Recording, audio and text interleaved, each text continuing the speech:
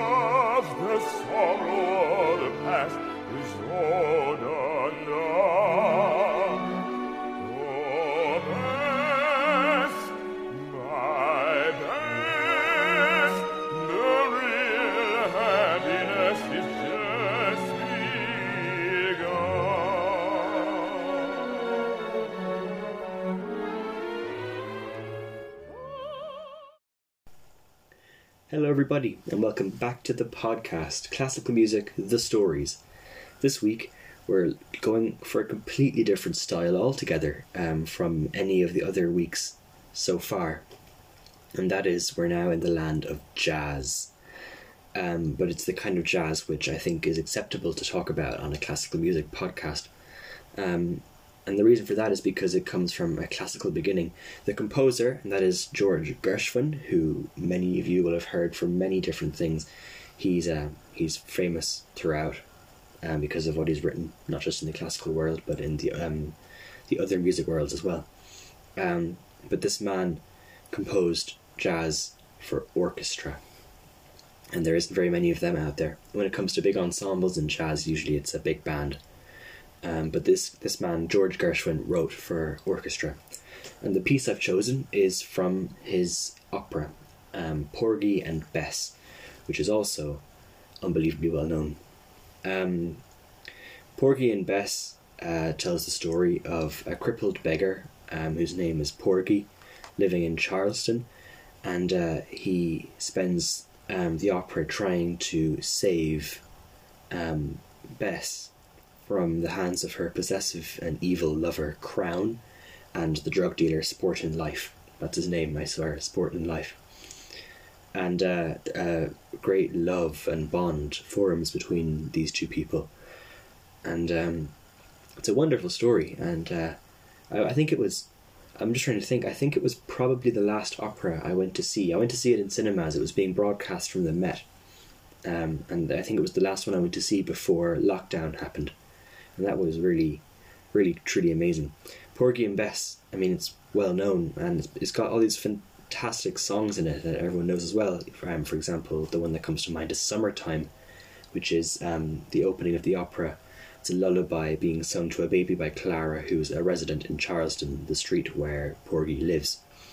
There's also I Got Plenty o' Nuttin', which is Porgy's jovial, upbeat tune about how he may not have nothing. He may have nothing, but he still feels he owns everything. Because of that, because he knows nothing. He sees the stars and thinks, why? I mean, the rich people don't have these, do they? They don't look up and look at the stars. They're too busy looking at their money. I can look at the stars and think they belong to me. I think it's a lovely tune. Then, of course, you have It Ain't Necessarily So, which is satirical piece being sung by the drug dealer Sportin' Life. Yes, that is his name. And it's all about how he doubts all the fundamental principles of Christianity are completely incorrect. It's quite something. George Gershwin, as I said, wrote the music. The man who wrote the words, that is the libretto, his name was Dubose Hayward, and he's quite important in the Porgy and Bess story because he wrote the story. Essentially, he wrote the book, the novel called Porgy, and it was George who went to him in 1925 and asked him about maybe turning it into a musical piece, and Hayward apparently was absolutely on for it. I should mention it wasn't just Dubose who wrote it, it was also his wife Dorothy. The two of them wrote it together. And another person involved in the making of Porgy and Bess was George Gershwin's older brother, Ira Gershwin, or Israel. Israel was his full name, but people called him Ira. And he wrote the lyrics, which I suppose is the same as libretto. They shared that, I think, Dubose and Ira. We know for sure that Dubose composed the words to Summertime, but we know that Ira composed the words to It Ain't Necessarily So. So they kind of shared it in that way. Lyrics are quite interesting in Porgy and Bess, and that's because they're spelt out phonetically of how it would have been said back in 1925 in kind of the more dodgy areas of America. I mean, if you were to look up the words of some of these songs, it's like it's all hardly any of it is spelled actually correctly. It's spelled phonetically how the actors and singers are supposed to say it. I think that's really interesting. The relationship between George and Ira, they were unbelievably close. George was 2 years younger than Ira, George being born in 1898 and Ira being born in 1896. And they were very, very close. In fact, one person said when the Gershwins teamed up to write songs for Lady Be Good, that was one of the Broadway musicals they wrote together, when they teamed up to write songs for that, the American musical found its native idiom. The two of them, I think it can safely said, they had an incredible relationship.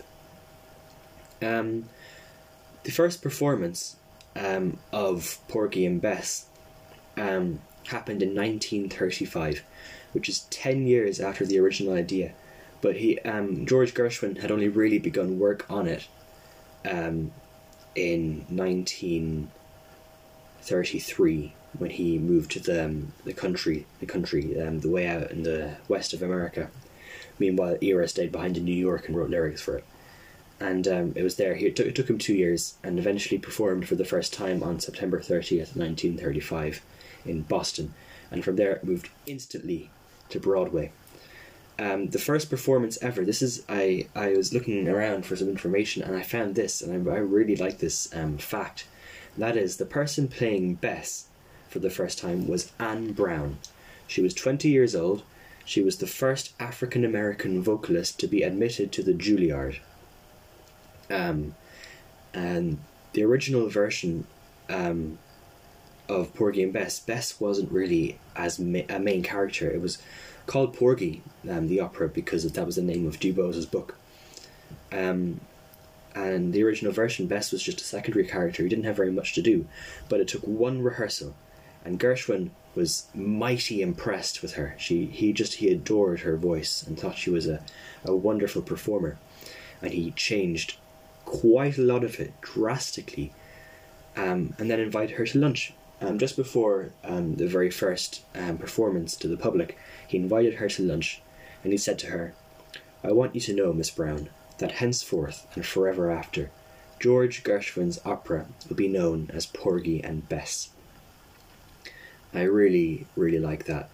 I think if I were to be told that by the composer, that what I had done had made him change the name of the opera and change the music to make it fit that person more, fit me more, I would be immensely chuffed, and she was. And I think it's interesting to think that had she not maybe performed this for the first time, then it wouldn't be called Porgy and Bess. It would probably still be called Porgy. It was the cast. The first performance, the cast was only African American singers, which for 1935, I have to commend them. It was daring, it was brave for sure, and they did encounter a lot of segregation and racism throughout the whole process. They got 124 performances, and each one there was a mob outside the theatre protesting about it. But they continued, and I think that deserves a huge amount of credit. It got 124 performances, as I said, but it didn't make it beyond that. It was kind of shelved for a while. It made it around Europe and other places, but in America it became relatively quiet until 1976, when it was performed at the Houston Grand Opera, and that's where it took off. That's where it became a massive thing. The first London performance is another brilliant anecdote that I really like. The first London performance was in 1953. Leontine Price, who's one of the finest, or was one of the finest sopranos. She's not dead, but she's not singing anymore, I don't think. Leontine Price as Bess, and then William Warfield as Porgy. And this is a lovely little side note. They married. That's where they met, the two of them. And they married during the show's residency at the Stall Theatre in London. Gershwin had a really awful and horrifically short finish, and that was in 1937. He was 39 years old and he died of a brain tumour. And his brother, Ira, being as close as they were, he was absolutely distraught, and he didn't write another word for anything for 3 years because he was so very sad and grieving for his brother. But he did continue after that, and he lived for a long time. He lived into the 1980s, even after Porgy and Bess had been rediscovered by America. I haven't actually mentioned what the piece is. I mean, I've told you it's Porgy and Bess. I just haven't told you what it's called. This is Bess, You Is My Woman Now. I'd say probably a couple of you would have recognised it. This is, I mean, in every single opera where love is a thing, which is every single opera, there's always the I love you and you love me and we're all happy aria or song, where both the two lovers sing together about how much they love each other. And this is that one. This is Porgy and Bess both singing in each other's happiness.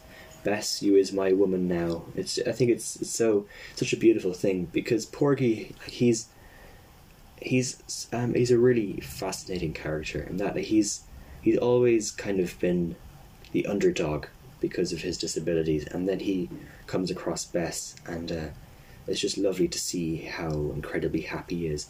And the opera is it's tragic and it's funny and it's beautiful, and I love everything about it. It's such a wonderful piece of music and a wonderful story, and I do recommend, if you get a chance, you should go and see it. It is absolutely brilliant, and if not, then just listen to the important ones. That is Summertime, I Got Plenty of Nuttin', and It Ain't Necessarily So. So anyway, that is Porgy and Bess, more specifically Bess, You Is My Woman Now. So that brings us to the end of another episode of Classical Music, The Stories. I'll be taking a week off, but don't worry, I will be back after Easter. I'm just going to take a little break. You'll now hear the full Bess, You Is My Woman Now. It's so beautiful. The artists being, in the role of Porgy, Eric Owens, in the role of Bess, Angel Blue, with the Metropolitan Opera Orchestra conducted by David Robertson. David Robertson conducting the Met Opera Orchestra. There it is.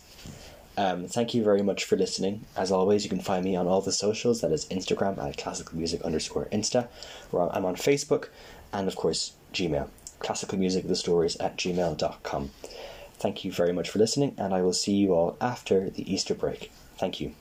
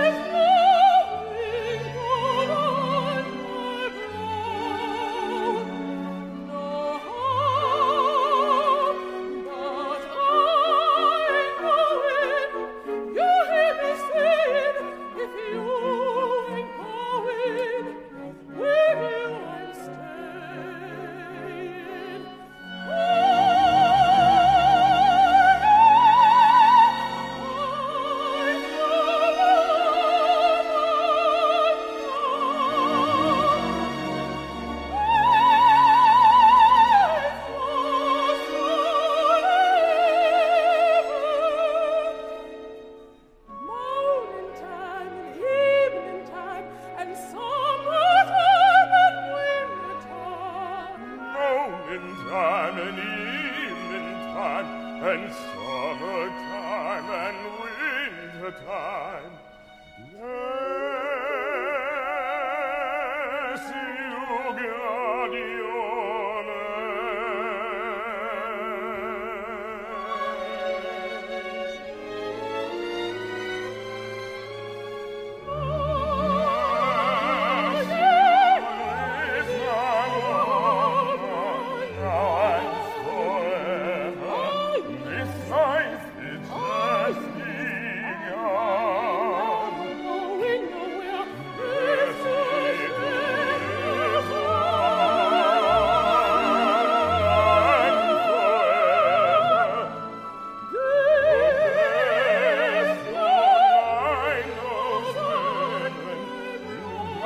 Your